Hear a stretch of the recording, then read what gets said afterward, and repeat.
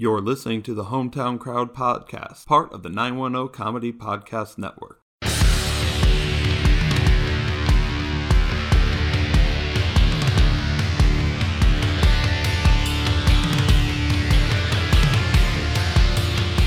On this week's episode of Hometown Crowd, guest host James returns as we talk about the Armed Forces Invitational Baseball Tournament, the Marksmen seizing first place in the SPHL, and NHL and XFL news.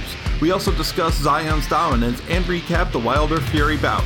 Get on your feet, you're cheering with the Hometown Crowd.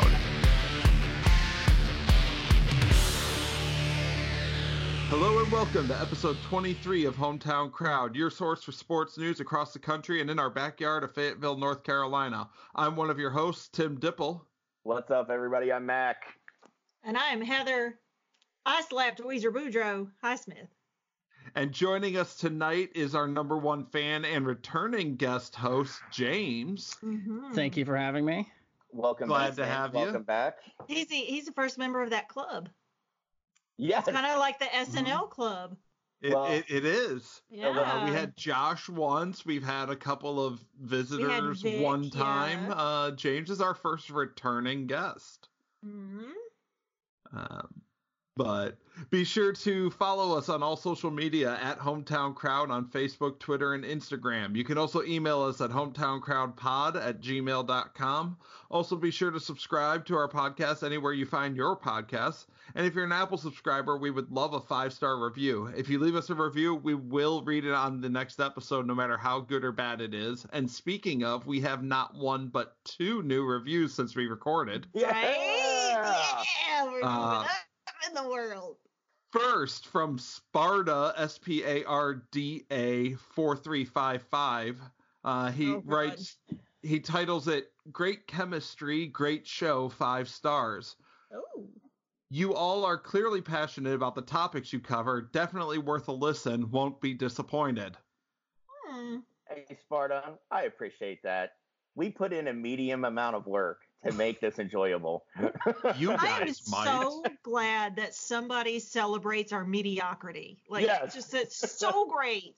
And I appreciate, too, that he kept his review. He set it to the KISS method. Just keep it simple, stupid. Well, on the flip side of that exact point, Heather, we have a review from JH704 who titles it "Great Podcast, 5 stars," and he wrote a 5-point paragraph. Oh, yes. 1, Mac is a true homie, but y'all work great together as I think the podcast is refreshing. 2, the XFL is amazing. Go Battlehawks. 3, I completely understand y'all are in Fayetteville, but in a segment, talk about my Tar Heels and how bad they are in basketball this year, but don't badmouth my man Roy Williams. Also, let Mac know the Tar Heels are going to win the national title this year in football, not OSU. 4, the Panthers need to keep Cam Newton, but if they don't, they need to trade my favorite player in McCaffrey, as his trade value will never be higher. If they are going to blow this up, then they need to be all in on it and be as bad as possible, as I personally will continue to watch and enjoy every minute of it. #tank for Trevor. And 5, go Hornets. Full disclosure for all our listeners out there, that is my youngest brother. Who is a dyed-in-the-wool, loves everything Carolina. And of course he's gonna talk shit. But I was pleasantly surprised he picked St. Louis of all teams. And it just continues the family tradition of not liking any of the same teams. I mean, that was one long review. Oh yeah. I mean, Justin has a lot to say. So I respect him for it. I thought he could have been a little more creative with the name he left it under, like I wouldn't figure it out. But I do appreciate him. He's my favorite brother, by the way. So. Well, we want to thank both of you for your kind reviews. Just a reminder that good or bad, if you leave us an iTunes review, we will read it on an episode. Yes. I mean, before we get going, obviously we're doing something right because no one's come out and said, you all suck. Right? We have 9 5-star ratings and 7 reviews, and we're good. Yeah. You know, We've got to be pushing almost 1,000 listens at this point. Nobody thinks we suck. I will take that. We take are north of 850. I think we need to like get some sort of prize and see if we can't do a push for 1,000. But I don't have the money for that. So yeah, if you guys listen more and get us to 1,000, I will personally come to a pre-agreed upon location and just give you a hug. There you go. Share it everywhere and get us to 1,000, and Mac will give you a hug. And he is not a touchy dude. He's not. He is not. He does not like personal touch at all. So how's everybody doing tonight? I'm good, man. I can't complain. What about you, James? Pretty good. Pretty good. Wedding planning's coming along nicely. Getting closer and closer to that day. We're at 16 days out now. Which does bring us to a point in 2 weeks. We probably will not be recording at all unless we find a guest host who can fill Heather's shoes, because those two are going to be pretty occupied in anticipation of the wedding. Yeah. Just make sure that they have very narrow feet. I have very narrow, like ski-like feet. So. Heather, have you become bridezilla yet? No, actually, I have been very accommodating. You can ask James because he's constantly like, no, what do you want? That is correct. So I have been the opposite of bridezilla. Well, in his defense, as a soldier, he knows better than to run headlong into machine guns. So, although I was a Marine before being a soldier, so I have made that mistake. Yeah.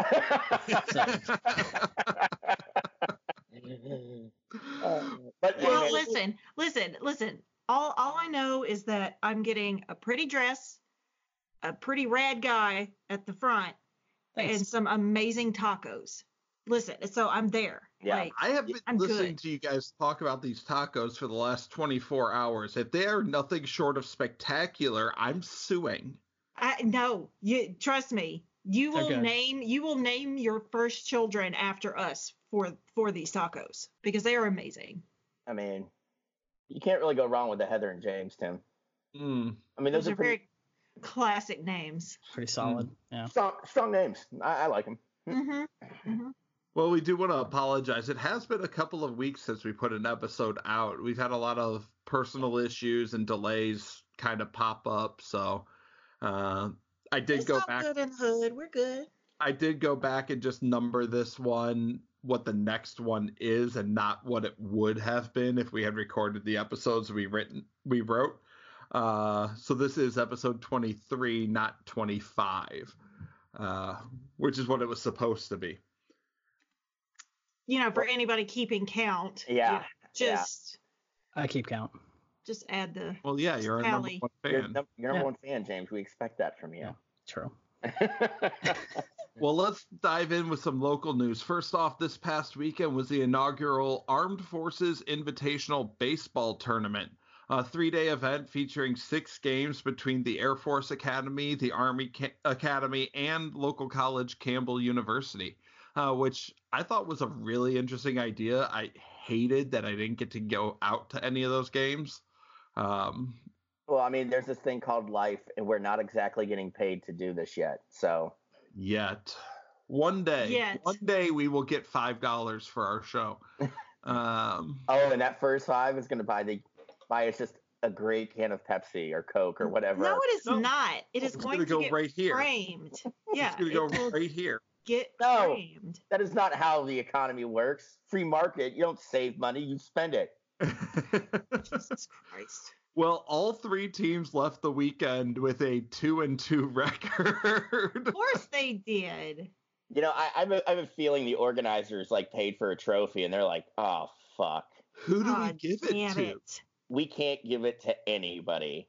No, what I'm really hoping is there was a dance off. That's what I'm hoping for. That's how I got it. Even better, I think each team beat every other team once. Oh God. Okay. So it wasn't even like Campbell got their 2 wins versus Army but lost twice against Air Force. I think everybody went 1-1 against each other. That's so Department of Defense. It's not even funny. Yeah, I was gonna say, please tell the audience what you told us, Mac. before we started recording about that. Oh, which part? Because I talked a lot of shit about the tournament. No, just what was it? It was about. Yeah. It's the Army. Everybody loses. Yeah, it is. It's the military. Everybody fucking loses. Yeah, we get benefits and a steady paycheck, but we also leave the service in our mid-20s, normally on average, with the body of a 50-year-old. Yep.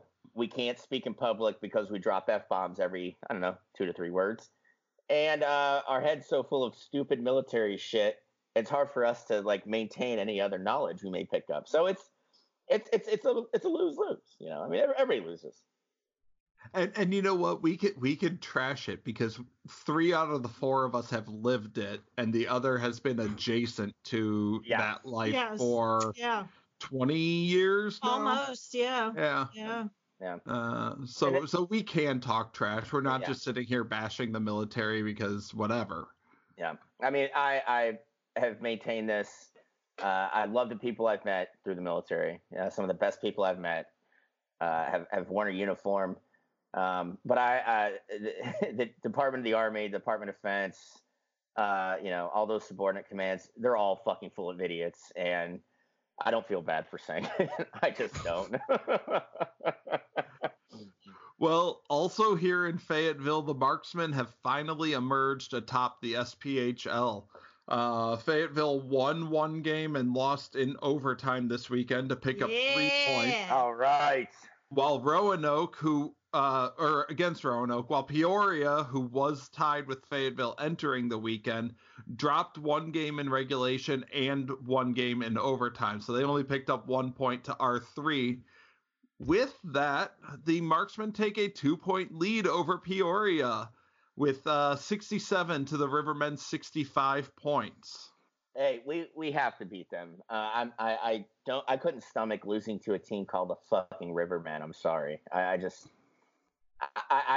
will put up with a lot. But you were okay with the rail yard dogs? Absolutely.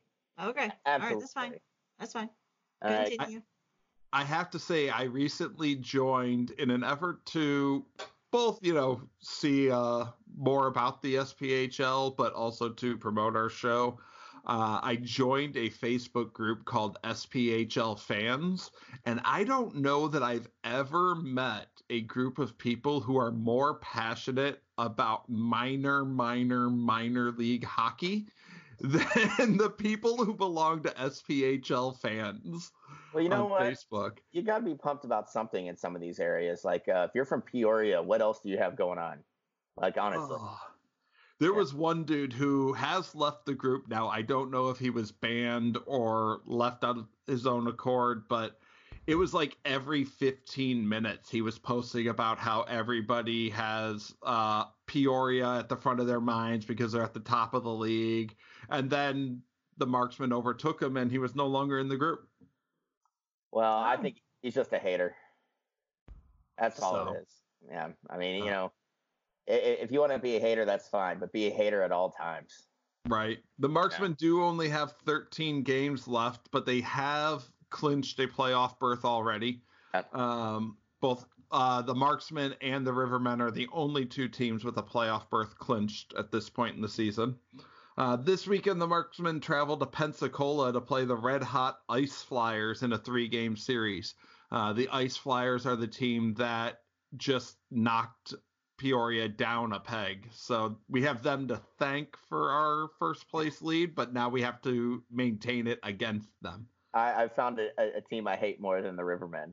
The Pensacola Ice Flyers. Excuse you, the Red Hot Pensacola Ice Flyers. That'll lead us into one of our lead topics for the night. And the reason we brought James along, we're going to talk some NHL, something we haven't really talked about a whole lot. Last week, the most unexpected of people made news when a reserve goalie who happened to be the Zamboni driver by the name of Dave Ayres entered the game in Toronto for the Carolina Hurricanes. The move followed injuries to both Peter Mrazek and James Reimer, Ayers entered the game and gave up a couple of quick goals, but recovered and led the Canes to a 6-3 win over the Maple Leafs, which is the most Toronto thing that could ever happen. So this is not the first time this has happened. There's a very obscure NHL rule, that I want to read this verbatim. If both listed goalkeepers are incapacitated, that team shall be entitled to dress and play any available goalkeeper who is eligible. So in this case, the Zamboni driver, who also plays for, we'll call it a minor league team, the Marlies up in Canada, was there watching the game. Wait. The Marlies? The Toronto Marlies. So are they just golden retrievers? Is that what this team is? Please don't bash what I love. Yeah. No, I mean, Heather, if you look at some of those junior hockey teams up in Canada, they have some fucking wazoo names. Yeah, they do. Well, you know what? We'll find out soon enough. So. What have I done? All right. So he was at the game. Eligible. Yeah, any player that's eligible. He was at the game. The Canes' first goalie went down, and they were like, "Oh, what are we gonna do?" So they put a call out, like, "Hey, is there anybody here that plays goalie?" And he's like, "Oh, I mean, I do." And so they're like, "Hey, go to the locker room, put your pads on. If we need you, we'll call you." Second goalie goes down. They came in and said, "Hey, man, you're up." And so he had been to several of the Maple Leaf practices, and he'd been to a bunch of their skill sessions. So it wasn't his first time on the ice. It was his first time on the ice in front of a big crowd and also on TV. And he said like how nervous he was. And basically after he gave up those first two goals, a couple guys on the Canes came down and said like, "Hey man, just relax, enjoy this experience. You've always wanted to be here, so just enjoy it." So they went back after the second, came into the third, and he was fired up, and he put on a clinic of how to be a goalie. It is worth noting that this dude is older than I think any one of us. He is 43 years old. Oh, dude, that's awesome. You know what? Yeah. The sweet bit of irony that I find in all this is that he's from Toronto. He's probably a Maple Leafs fan. And he put on a Canes jersey and beat the fucking Maple Leafs. Mm-hmm. Yep. Well, and what's also too, like, what's really fun too about the whole thing is like, wasn't he just recently like awarded, like, he's an honorary North Carolinian now because of it? Yes, he is. He is. For the record, the Toronto Marlies were named after the Toronto Marlboros. Of course they were. They were nicknamed the Marlies, and they kept that name to avoid any confusion with the cigarette brand. Oh, okay. I imagine they were probably named after the Duke of Marlborough. Probably. Yeah. But yeah. Dude, that's no, great, they were probably no. I'm sorry, no, they were just named after a stack of Lucy's. That's what I'm with. In Canada, they probably do have just a stack of Lucy's sitting. They might.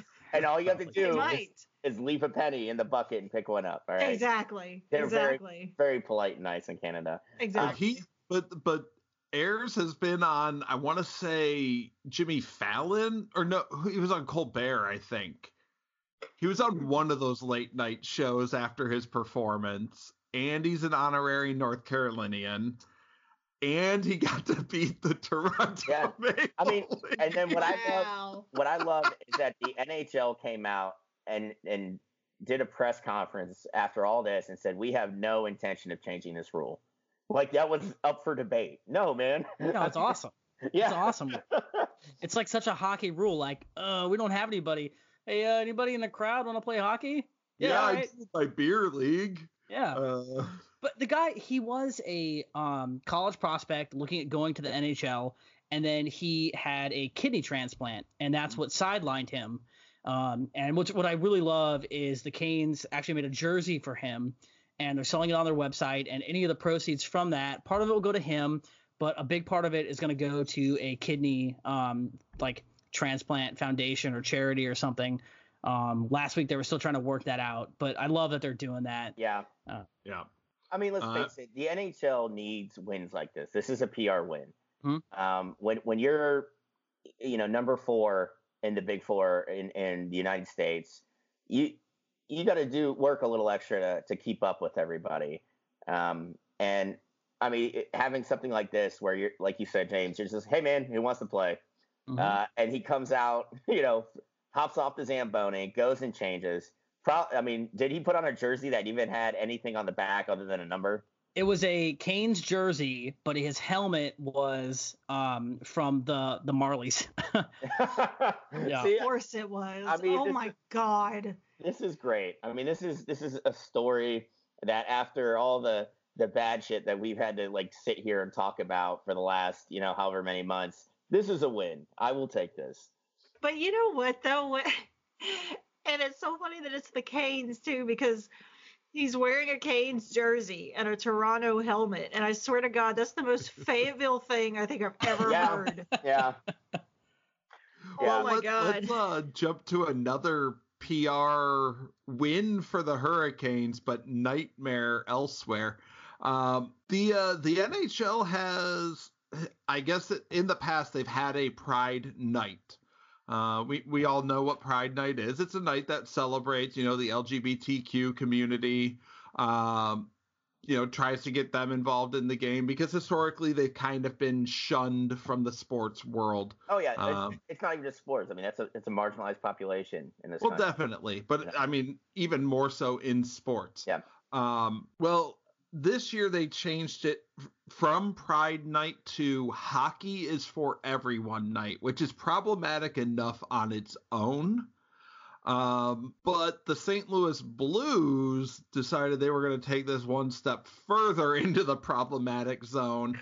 And instead of having Hockey is for Everyone Night at their own stadium for their own game, they were basically having a watch party for an away game. So they basically said, hey, our Hockey for Everyone night, which again is basically Pride Night, we're going to invite a whole bunch of people to just come and watch the game on the Jumbotron while our team is playing in Washington. God bless America. But of course, then again, that is Missouri. So, I mean, what were we really expecting? Yeah.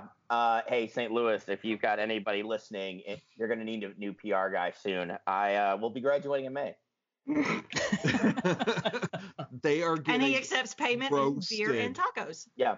They are getting roasted on Twitter, and rightfully so. My favorite comment is calling it a separate but equal event.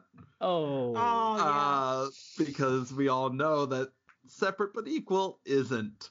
I mean, I want to know if you're the owner of the fucking St. Louis Blues and you're coming off a Stanley Cup win, okay? Huge considering they were in dead last in January, James, right?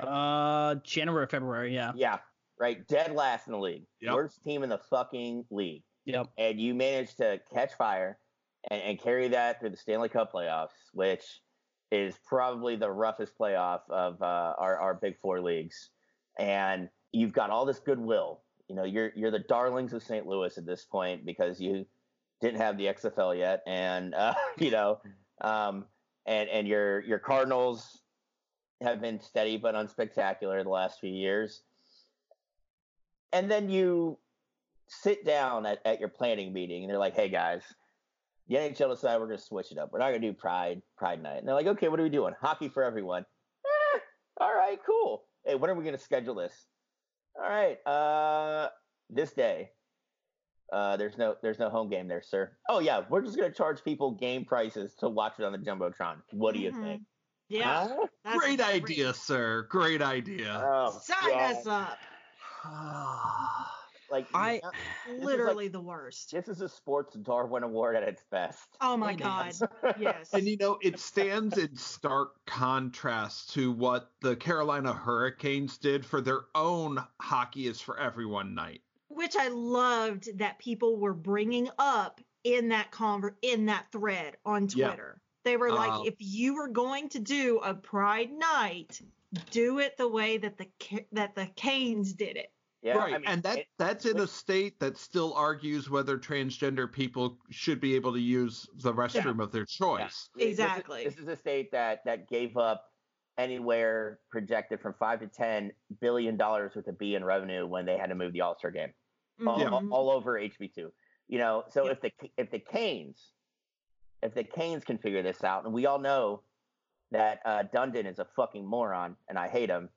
The well-established hometown crowd fact there. James is not Mac is not bitter about the AAF at all. No, not at all. No. But if Tom Dundon can sit there and say, okay, we can do this, and we're going to make it good and an enjoyable experience for everybody involved. And some of those other teams ran great Pride nights as well. Why did St. Louis decide to shit the bed on this? Like, honestly. I can't wrap my head around that. I don't know what else to say other than whoever owns the St. Louis Blues is a fucking idiot, and you need to immediately shit can your whole PR department. It was a missed opportunity. Not that it should be an opportunity like to be like, oh well, it's Pride Night, come watch, but at the same time maybe it should be, because hockey has that like mystique of like, oh, it's like a man's sport, and it is, and I love hockey, but like, I do love that hockey for everyone, like catch line, because it is for everybody. It should be for everybody. And they definitely dropped the ball on not capitalizing on like, hey, yeah, come watch the game. It's for everybody. Like, no one cares what your preference is. Like, you get one ride in this life. Do what you want to do. But, hey, we want you to watch hockey, so come watch it. Yeah, especially when we've got a professional sports landscape that's dominated by one organization right now, and all the other sports are kind of playing catch up. If you can get asses in seats, do it. Yeah. And that doesn't mean charging, even if they only charge half of what you normally charge for a game ticket. You shouldn't be charging people to come in and watch your team on the Jumbotron. No. That is the dumbest bit of marketing I've ever fucking heard. That is just a cash grab. That's exactly what that fucking is. Yeah. Yeah. Well, I definitely support what the Hurricanes did, and do better. Come on, Blue Jays. Come on, do better. Blues, not Blue Jays. Oh, Blues, whatever. It's the Blues, babe. Yeah. Calm down. Real hockey fans are upset at them. I'm upset. So yeah, I don't think they did not catch hell from any segment of the population in the last 2 days. And they should catch hell for that. I did see a few comments in the thread that were basically the equivalent of the All Lives Matter movement. Oh God. Or just as tone deaf. It was fantastic. But Twitter is a cesspool, but I live on Twitter, and as far as social media goes, you get some of the most beautiful comments ever, because I only have X amount of characters. I got to make this one good. Right. Yeah. it's not just free-form thought. Yeah.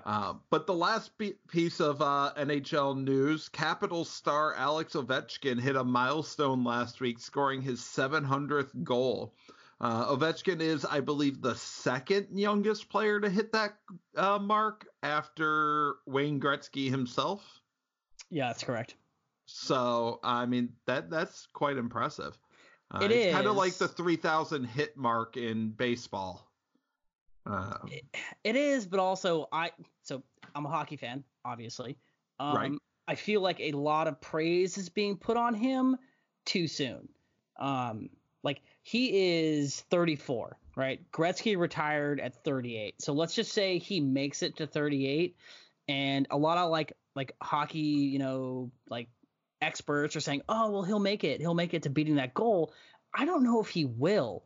The dude's amazing to watch, but I don't think he will. And he might have, had not the season he was drafted up into the NHL been, so that was 2004. So they lost it was a labor dispute season. So he lost that year. Yeah. That was the year that they went on strike, correct? Yep. Yes. And then the 12-13 season was the lockout season. So he lost 2 seasons.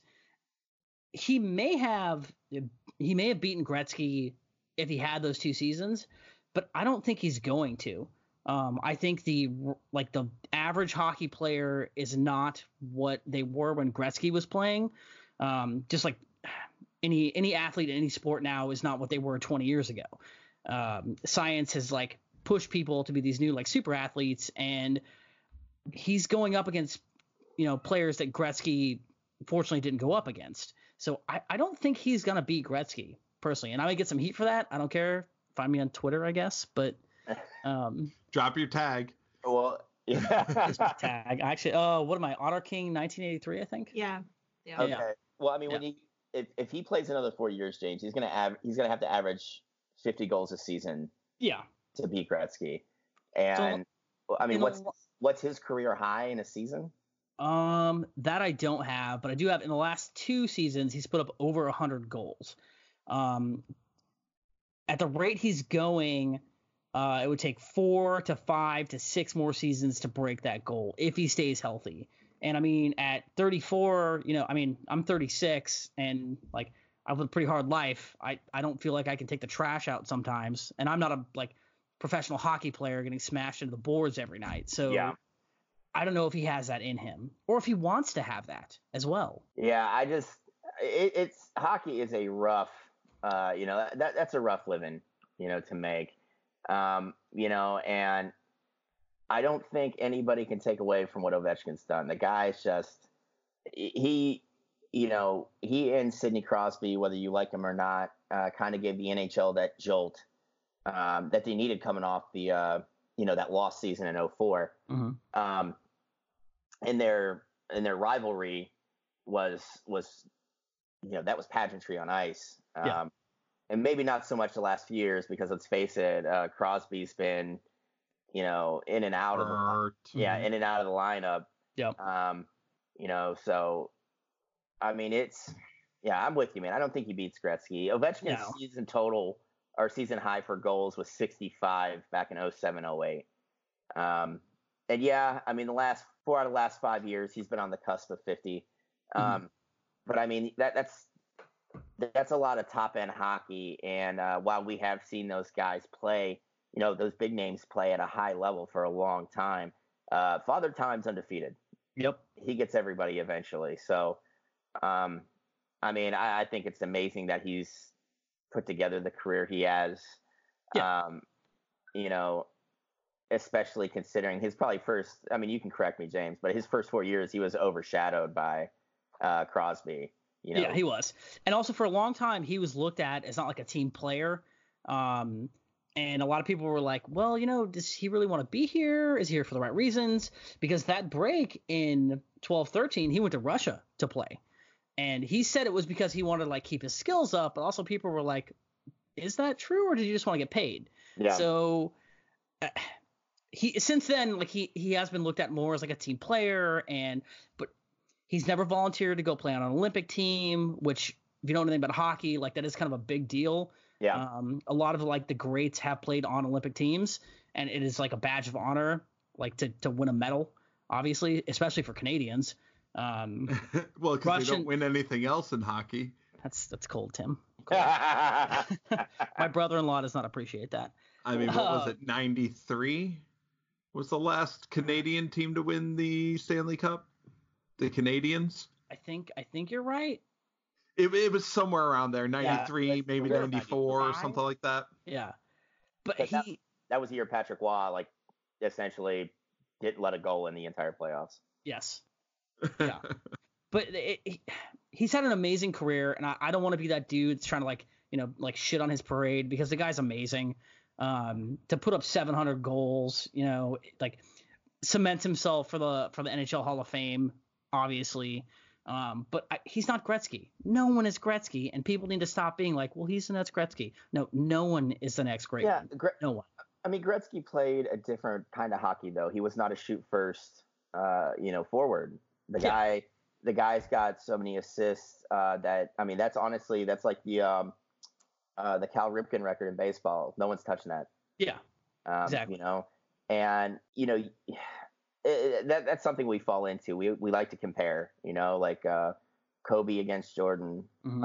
Well, Jordan was a once in a lifetime player, just like Gretzky was, but Kobe also had a fucking scorching, just an amazing career himself. And, Ovechkin's going to do the same thing. And let's face it, we've seen these guys kind of reinvent themselves as they get older.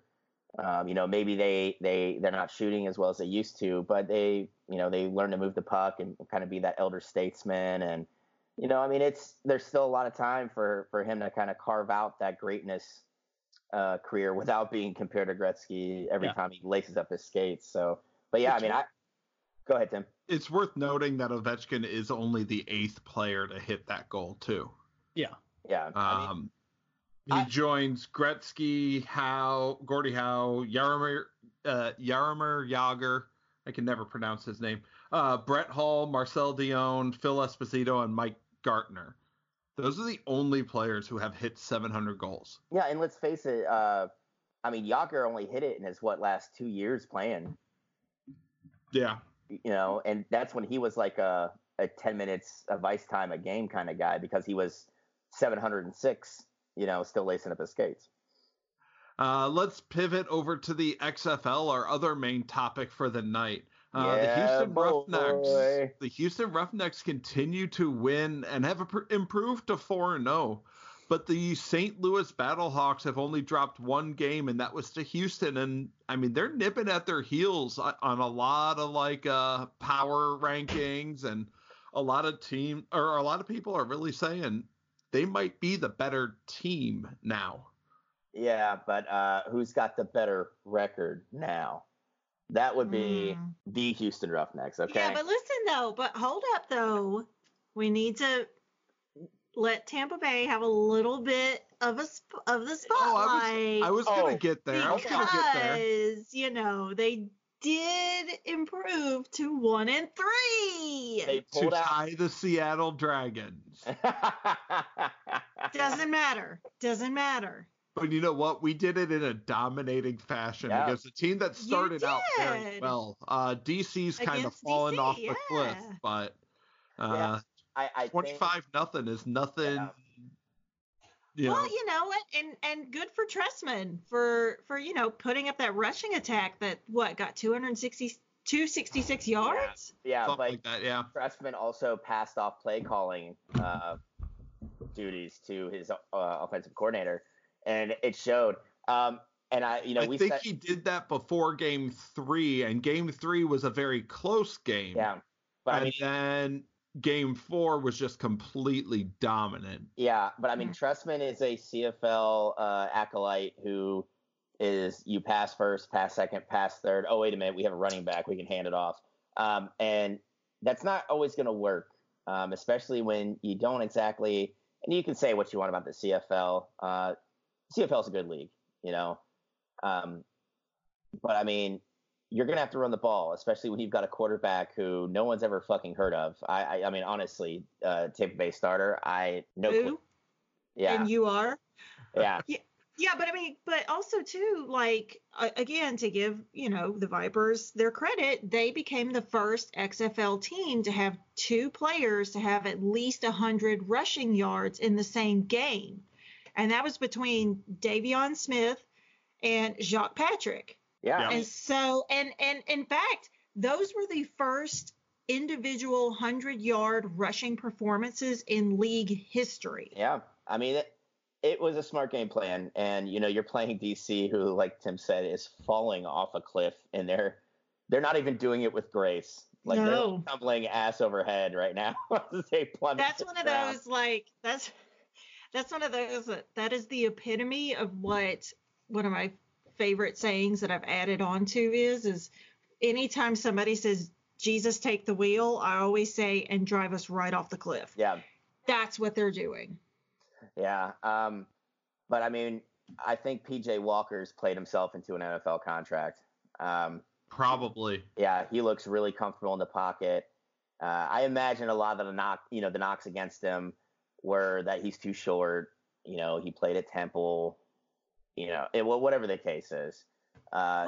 Andrew Luck, thank you for looking out for your buddies and calling up your dad, the head of another league, and saying you might want to look at this guy, because PJ Walker's played out of his fucking mind. And honestly, I think number 13, the wideout, I can't remember his name, but he's caught like 330 yards and like 6 touchdowns the last 3 weeks. Oh, they're saying that PJ Walker could very well come out to be like the runaway person for MVP. Yeah. Cam Phillips. Cam Phillips. Thank you. But Tim. no. Well, Cam Phillips is a very close second, is what they're saying. Yeah. I mean, it's the biggest difference between this and the AAF, and I've probably said it 100 times on here.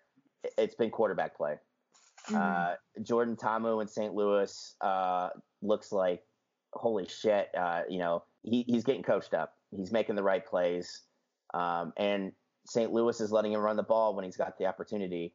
PJ Walker is just playing out of his mind. And I've noticed some of these coaches have done a good job in, okay, we have this plan. This is what I do as a coach. And as the seasons went on, they're like, well, fuck it. This isn't working. So let's just stick to what works. And speaking of quarterback play, just to interrupt because I have to. And are we going to Landry Jones? No. Oh, we should. No. This is just the troll in me. So, what's going on with Cardale Jones? Oh, he did not have a good game. No. You have to remember, Cardale Jones has 3 games in him. Mm-hmm. Mm-hmm. It just so happens that in 2014 he made the most of those 3 games. Yeah. I'm just asking. Well, I don't know if you guys saw, but DC cut Matt Elam tonight. Did he? No, I did not. Yeah, he had 12 tackles last game, and they cut him. Was there any reason? No. All the press release said was he's no longer with the DC. I saw that Flowers is back. Is he? Is he done with his little temper tantrum that he had? He is back, but he's looking for a trade. Yes. He wants to be traded. Well, I'm sorry. As I said in the chat that we have, he is a back. He is not a quarterback. He was never meant to be that. Right now, DC's looking for a quarterback. Yes, they are. So is Dallas. Oh, man, yeah. Hold on. I got a little bit to say about that. If you guys will give me a minute. So Landry Jones had 3 interceptions against Houston, a 55.3 passer rating. He threw for 1 touchdown and 205 yards against the Houston Roughnecks. Mac, what are your thoughts there? Okay. Now, I had questions when they were doing the player allocation, and I hear Landry Jones is the first quarterback signed by the XFL. I'm like, why the fuck would you do that? Why? And then you look at who Dallas's head coach is. Okay. Bob Stoops. It was Landry Jones's coach in college. All right. But then I think we all remember Landry Jones as the bench warmer in Pittsburgh who caught fire for 1 game. Now, one of the Hasselbecks did that as a backup, playing for Rodgers 1 game, and then parlayed that into like a 4-year, like $24 million contract and never saw the fucking field. Okay? Like, you shouldn't be making quarterback decisions off that 1 game. All right? And Jones, all right, he's going to a lower league. Maybe he'll flash some signs of talent. No, sir. No, Landry. We know what you are. You're a bench warmer, and that's okay. You can do that. You can make a good living doing that. I would love to do that. I'll be the 3rd quarterback. Didn't he get hurt, though? Mm-hmm. Allegedly. He re-injured his left knee? Yes, allegedly. Allegedly. Okay. But Dallas, I mean, they have a lot of that front office right now needs to be making a lot of phone calls and trying to figure out where they can get some good quarterback play from, because what they have right now isn't it. Especially with Jones, because when the game started this weekend, it was, Landry Jones is coming off the first 300-yard game in in the new XFL history. And he's also the guy who's thrown the most interceptions in XFL history right now. So, I mean, I don't know. Yeah, he's got 5 touchdowns to 7 interceptions right now. He does have 784 yards, which I think is good for 3rd among quarterbacks, maybe 4th, but he's only got a 77.2 rating. Yeah, looking at Dallas's roster, they've got Brogan Roback from Eastern Michigan. Armonte Edwards is suited up as a wide receiver, but he played quarterback at App State. So if things get real bad, you can have him start throwing passes on the sideline. And those are the quarterbacks they have one quarterback on the roster right now, and that's Roback. So they're going to call up Team 9 or whatever the fuck it is down in Dallas, and hey man, we need another QB. Give us anything. I'm trying to think of what quarterbacks are on Team 9. Do they even list the roster for that? I don't know. Here we go. Quarterbacks: Joe Callahan and CJ Collins, Garrett Fugate. I'm going to say Fugate, and Marcus McDade. I've never even heard of any of those guys. I think Callahan went. Yeah, them. Who he said. Yeah, them. Yeah. Duh, Mac. God. Yeah. So I mean, we might be watching Dallas do the same thing that DC's doing right now, taking a header into the ground. Well, I don't know if things are gonna. I don't know if things are going much better for fucking Jim Zorn right now. So. Oh yeah, man. Seattle fans. I love. It's okay. It's okay. Listen, I just want it noted right now that James and I have been there from 4-0 at the basement level. That's where we've been. So, I'm wearing my Seattle Dragons shirt right now. He is. I got my Roughnecks shirt and hat on. So exactly. So Joe Callahan went to Wesley, Delaware for college. Mm-hmm. Oh wow, I was way off. At least it started with a W. And he has been on, I don't know that he's played for, the Packers, Saints, Browns, the Packers again, the Eagles, the Buccaneers, the Ravens, and the Lions. Oh, well, he's been on a lot of practice squads. Good for him. Yeah. Fun. Yeah. Yeah. So he's been on a lot of practice squads to still suck. So that's great. That's awesome. Yeah. I mean, it's good though. The numbers are still steady, which is good. I know Tampa Bay Stadium looked empty as fuck last week. Yeah. One of our friends in the Facebook group. All of a sudden, I'm blanking on his name. He's got season tickets to the Tampa Bay Vipers, and he said it was about a quarter full. Oh man. Yeah, but do you know whose stadium did not? Seattle. Dallas. Oh yeah. St. Louis. Dallas. No, because Dallas has actually been the only team to have an increase in attendance from one home game to the next. So their numbers have steadily gone up. And St. Louis has 2 of the top 3 attended games so far. Yeah, but here's the thing though. You're just going off of just numbers in general, like. Oh, you're right. St. Louis dropped from 29,000 to like 27,000. No. In week one, in week one, the Renegades had 17,000, and then in week 4, the number jumped to 18,000. They've had a 6.5% jump over the first 4 games. I mean, that's so good for them.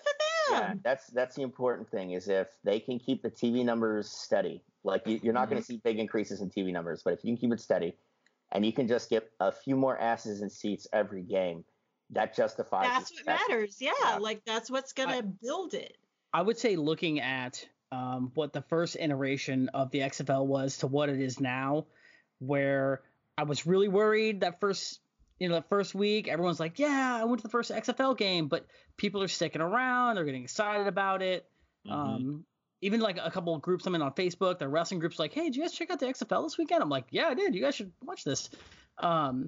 people are watching it, and that's what's important. And it hasn't died like people said it was going to. Yeah. Where they would watch the first week, and then week 2, people are like, yeah, whatever. It still has a somewhat loyal following, and I am happy about that. Yeah, I mean, it doesn't hurt that they managed to sign TV deals with the major networks. Yeah.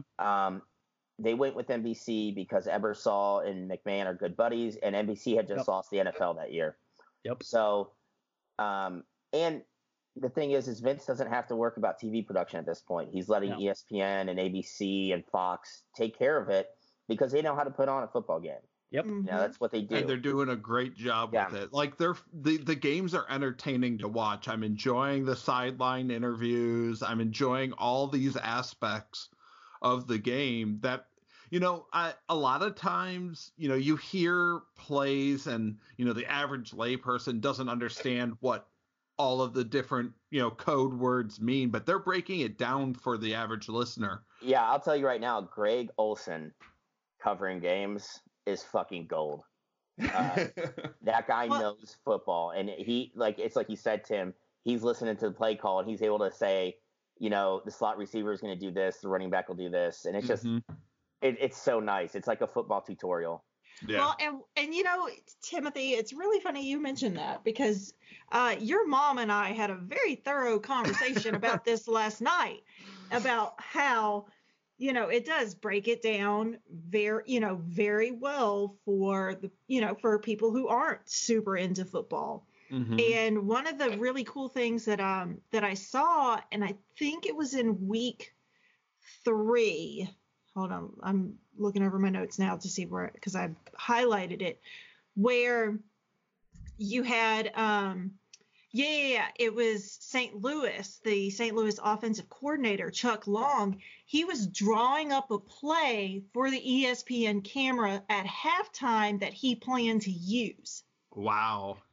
Yeah, so like you don't get that in the NFL. And so I think that's something that really resonates with keeping people, even not like super big football fans, you know, like we are, because they can see, you know, the guy drawing up this play and going, you know, okay, oh yeah, we're going to do this because they're going to do this. And it just breaks it down and makes it easily digestible. Yeah. I mean, you got to make it fun for viewers, and it's been fun. The football's been good.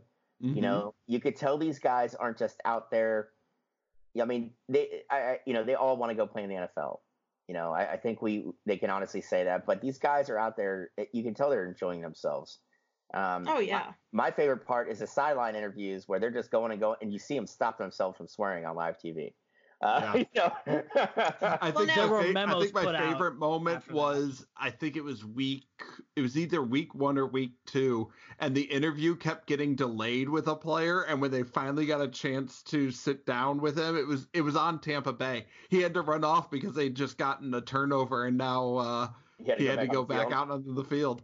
Well, and speaking too of like making it fun, like I don't know if you guys have noticed, but Seattle has actually started one of probably what will be many XFL traditions of every time Seattle intercepts a pass or recovers a fumble, the player coming up with the turnover puts on a ski mask. I love that. So I feel like James, we're gonna have to go get a rapist mask for that. So. On the flip side, Tampa Bay fans are doing Tampa Bay, Florida things, and shocking. Of course they are. One woman got kicked out of the game this week for showing her boobs on the jumbotron. Yes. And another guy got kicked out because for the second week in a row, he made it rain $101 bills. Now listen though. Listen though. I don't know if you guys saw too that back in week 3, the New York Center got warned by the officials. And they have informed both coaches that he had been warned because he was on the verge of getting ejected because he had become a little too aggressive. Well, this is such a breath of fresh air from the NFL. I don't know why we'd be mad at a guy who's trying to just throw some much needed money into the economy right now. The stock's down. He's throwing out $100. I mean, come on. If anything, he should be gifted with season tickets. Right. But so real quick, looking ahead at this week, we've got Seattle at Houston on Saturday at 2, New York at Dallas on Saturday at 5, St. Louis at DC Sunday at 3, and Sunday at 9 Eastern is Tampa Bay at LA. I do not like that time frame. A little prime time action. I like it. 9 p.m. on a Sunday on ESPN. I think that's good, though. I think it's good. It's putting that emphasis like, hey, look, like, we're putting stock in this. We want you guys to come and watch this, like, in prime time. Okay, yeah, that's great and all, but it's Tampa Bay. Give it time. Coming off a win.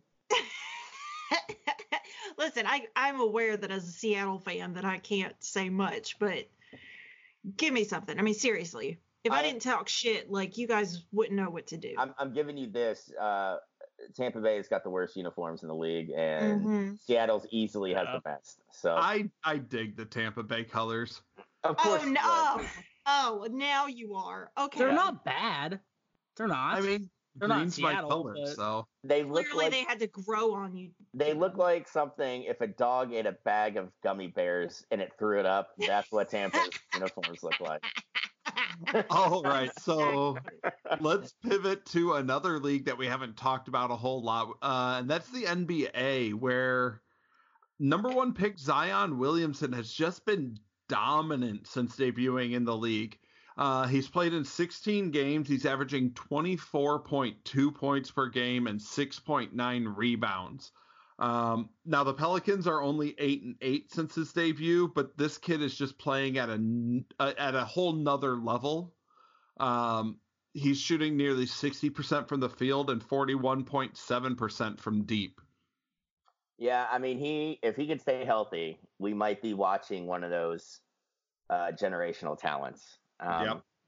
So saying that, I mean, would you put him on the same plane as like a young Kobe?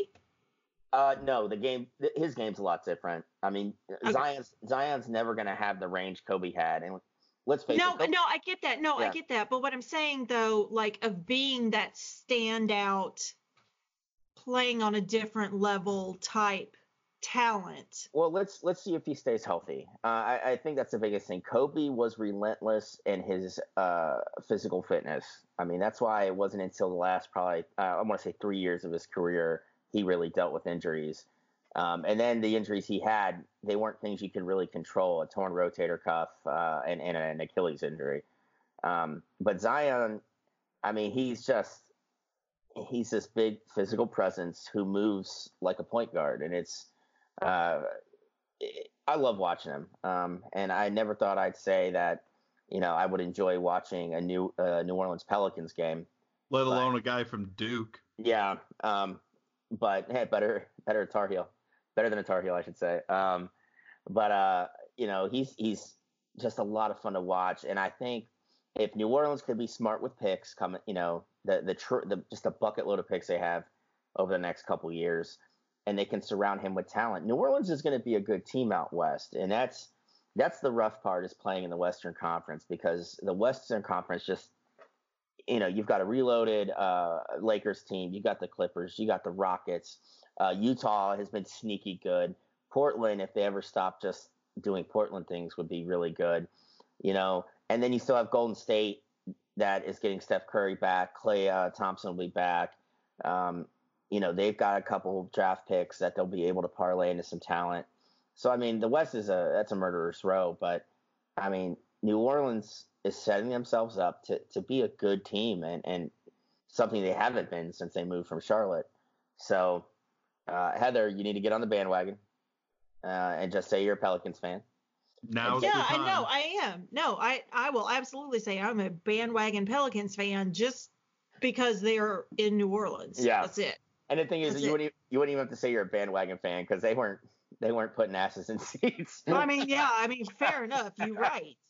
You're right. Like I literally just quote unquote root for them because of the connection. Yeah. So. But I mean, he's gonna be he can be one of those young faces the NBA can start building around as names like Harden and LeBron James and Russell Westbrook start getting towards the end of their careers, and the NBA is going to have to pivot because more than any other league, the NBA is built on players, and when they have talented players that people get attached to, that's where the league finds its most of its success. So, I'm looking forward to seeing what he's got in store for us the rest of his career. But again, it all depends on health. And him coming into the league, missing half his rookie season because of an injury, it's not the most auspicious of starts, but he's kind of, gotten everybody really excited about him in those 16 games he's played. Mac, with everything going on in my own life, I haven't had a chance to follow the NBA. Any other big stories going on out there? Well, the biggest one right now is Spike Lee is beefing with James Dolan. I did see that.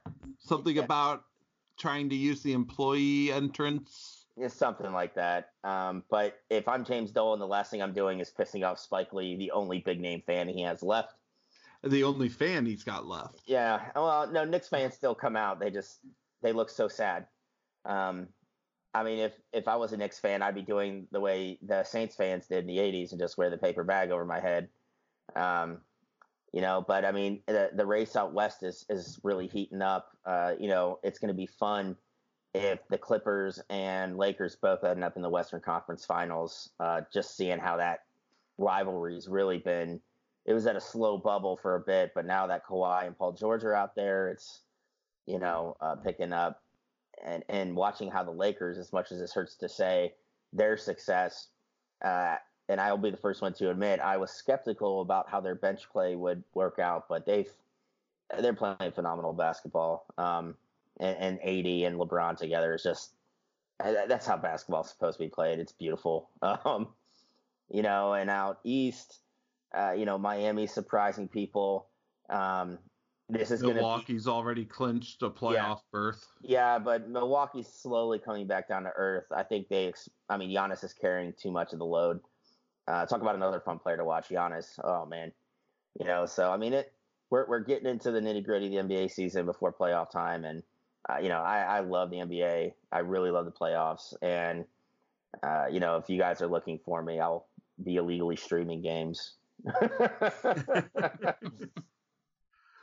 Well, let's wrap up with the final topic. We didn't get a chance to talk last week, but the Deontay Wilder and Tyson Fury fight happened. Mac, take us through that one. Well, I don't know about you guys, but Deontay did not look like he trained well for this fight. He fought a lot off his back foot. He got caught with a lot of shots, and he can sit there and say that the fight shouldn't have been stopped, but his assistant trainer fucking saved his bacon because that dude, Wilder, was just eating everything Tyson Fury threw at him. And Fury looked like he was prepped and ready to go. I think, Wilder needs to sit down with his corner and have a hard talk with him because he did not look like he was prepped at all. I'm gonna disagree respectfully. No, James, no. No. I think Deontay was No, he's halfway. He's halfway on the verge of flipping the table. Don't listen to him. She's not wrong. Deontay was prepared for the Gypsy King he faced in the first fight. The Gypsy King that came out in this fight was not the same man. He came out fucking hard, and I am not ashamed to say I was wrong. So spoiler alert, when it comes to like Heather's fight notes, they may come from me. They absolutely came from him. I said, hey, look, like if Tyson comes out hard, Deontay's going to put him down. But no, he was not ready for that. No. He talked a big game, and he is he's a fucking world champion. Like, the man is a super athlete, but what the Gypsy King brought out was not something he was ready for. And I watched it, and I watched the first round, and I was like, oh, shit. Yeah. This is not the same fighter. Went 2, 3, 4, 5, and I was like, oh, man, he is outclassed. And he was. And Wilder has knockout power from anywhere. And if his corner hadn't stopped it, like, yeah, you could make an argument, like, maybe he'd get that knockout punch, but is it worth his career and his life? No, fuck no. Yeah, like, I mean, but those last, the 5th, 6th, and 7th rounds, though, like, Wilder wasn't even throwing much. He was just sitting there eating shots. And honestly, you could probably, I mean, I wouldn't be surprised if his eardrum was busted because he was bleeding from his ear. Allegedly, he had a laceration in there, took 6 stitches to close it, but it looked way worse than just that. Yeah, but I mean, that'll throw off your equilibrium. I get that, but he sat there and just ate these shots, and like you said, James, like those first few rounds, Fury was quick with the jab, and he doubled up a lot of his punches. Yeah, and I can agree with you there. He probably wasn't prepped for this, Tyson Fury, but even then, as a good fighter, you're going to be prepped to deal with whatever adaptations you're supposed to in the ring. And Wilder didn't do that. I think what disappointed me most was, the excuses that came afterwards. Wearing my costume wore me out. Like I had no legs. Yeah, I'm gonna throw some shade on that one. So Deontay Wilder at weigh-in was 231. He's 6'7". Yeah. Right. He's a big boy. I'm 5'6", maybe 155, and I would go out on patrol with way more on me than that. Oh yeah. Like what Heather was at, like 120 at the most or something like that. Yeah. Yeah. And then I would come home and like do a leg workout. And Deontay is a world-class athlete, a fucking champion. Like, bro, you're gonna say like 45 pounds was your limit? Yeah. Come on, man. Yeah, I mean, this is coming from the guy who said he trained in a weight vest. Exactly. But I mean, this brings up the next possibly big fight at heavyweight, and that's if Fury can put Wilder down again because he did kick in the rematch clause. Anthony Joshua and doing the unification fight. So a big thing is, if you look at the first fight with Deontay and Tyson, the Gypsy King lost like 250 something pounds to come back and fight, and had a draw, right? And then there's the second fight where he's in shape, comes back, destroys him, absolutely did. He's not gonna figure that puzzle out, and I do want to see fucking Gypsy King against Joshua. I think that fight is gonna be amazing. But see, I don't even give it that much credence. I think Joshua showed how many holes are in his game when he lost to Ruiz. And granted, he got Ruiz in the second fight. Yeah. But I mean, Ruiz came in 30 pounds heavier than he was in that first fight, and he already looked like 260 pounds of chewed bubblegum in a trash bag. Self-admitted, Ruiz has said he let that I'm the champ mentality get to him, and he didn't train for it because he thought he had that one-punch knockout, and he got schooled. Yeah. I mean, and that's going to be the biggest thing we have to watch with Tyson Fury, because he did that when he beat Klitschko in 2015. I'm the champ. True. And he went on a 2-year bender. Yep. Yeah, but that is not the same guy that is today. Yeah, I hope so. The fight game, especially at heavyweight, is better when you got a shit talker, up towards the top. And I think if you put him in a ring with Joshua, Fury's going to win. And there's some good heavyweights that are out there to challenge him. So it won't be, like the Klitschko years where, Vladimir cleaned out the entire division, and they ran out of people to put in front of him.